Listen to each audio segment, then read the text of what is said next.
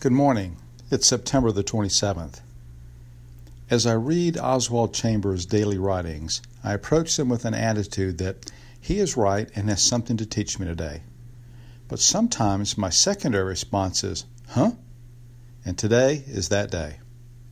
We all know the story of Luke chapter 9, verses 57 through 62. Oswald writes today, Jesus Christ has not the tenderness whatever towards anything that is ultimately going to ruin a man in the service of God. While I agree with that statement, with specific emphasis on the word anything, read thing, I'm conflicted when it comes to my understanding of Jesus' reaction to the person. We all also know the story of the rich young ruler, which is told in the Gospels of Matthew, Mark, and Luke. But only in Mark's Gospel do we see the words, "And Jesus looked at him and loved him."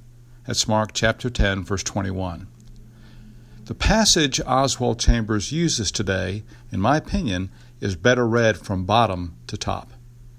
Verse 63, Jesus said, "No one who puts a hand to the plow and looks back is fit for service in the kingdom of God." What does it mean by look back?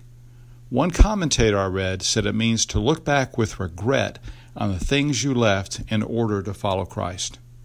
Do we begrudgingly follow and serve out of a sense of obligation, or do we follow and serve with a sense of excitement and anticipation of what lies ahead?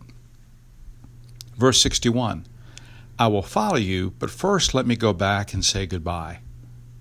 I think he means don't be distracted by your former relationships.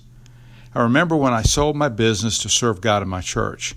You might be surprised to learn that I stopped getting invited to a lot of things. My close friends got closer, but many acquaintances and some of my extended family were not encouraging. Once you've made a decision, it's time to move on. And sometimes that means moving on from existing relationships. The good news is some relationships will deepen, and you will find many new ones being created you never knew were there. Verse 59 reads, "First, let me go bury my father." This passage is frequently interpreted that his father was not actually dead and awaiting burial, but rather the son was anticipating his father's death sometime in the future so he could secure his inheritance. Having done that, the son would now have the financial security he thought he needed to follow Jesus. I think he's telling us not to be distracted by financial needs. And in verse 58 we read, "The Son of Man has no place to lay his head." In other words, don't be distracted by the need for certainty. Too often we rely on predictable outcomes. The problem is outcomes aren't always predictable, and sometimes we miss out on an amazing miracle as God provides. We sometimes confuse predictability with comfort. We are willing to miss out on the magnificent in order to guarantee the mundane. Jesus loves you so much that yes, he does want to rid you of anything that will separate you from him, even temporarily. He loves you so much he wants to transform you, and to do that means you have to walk away from the things of the world.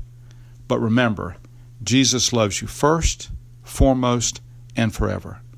And even as we struggle with the decisions of life, he loves us and waits for us. It is we who miss out when we delay. Thanks, and have a great day.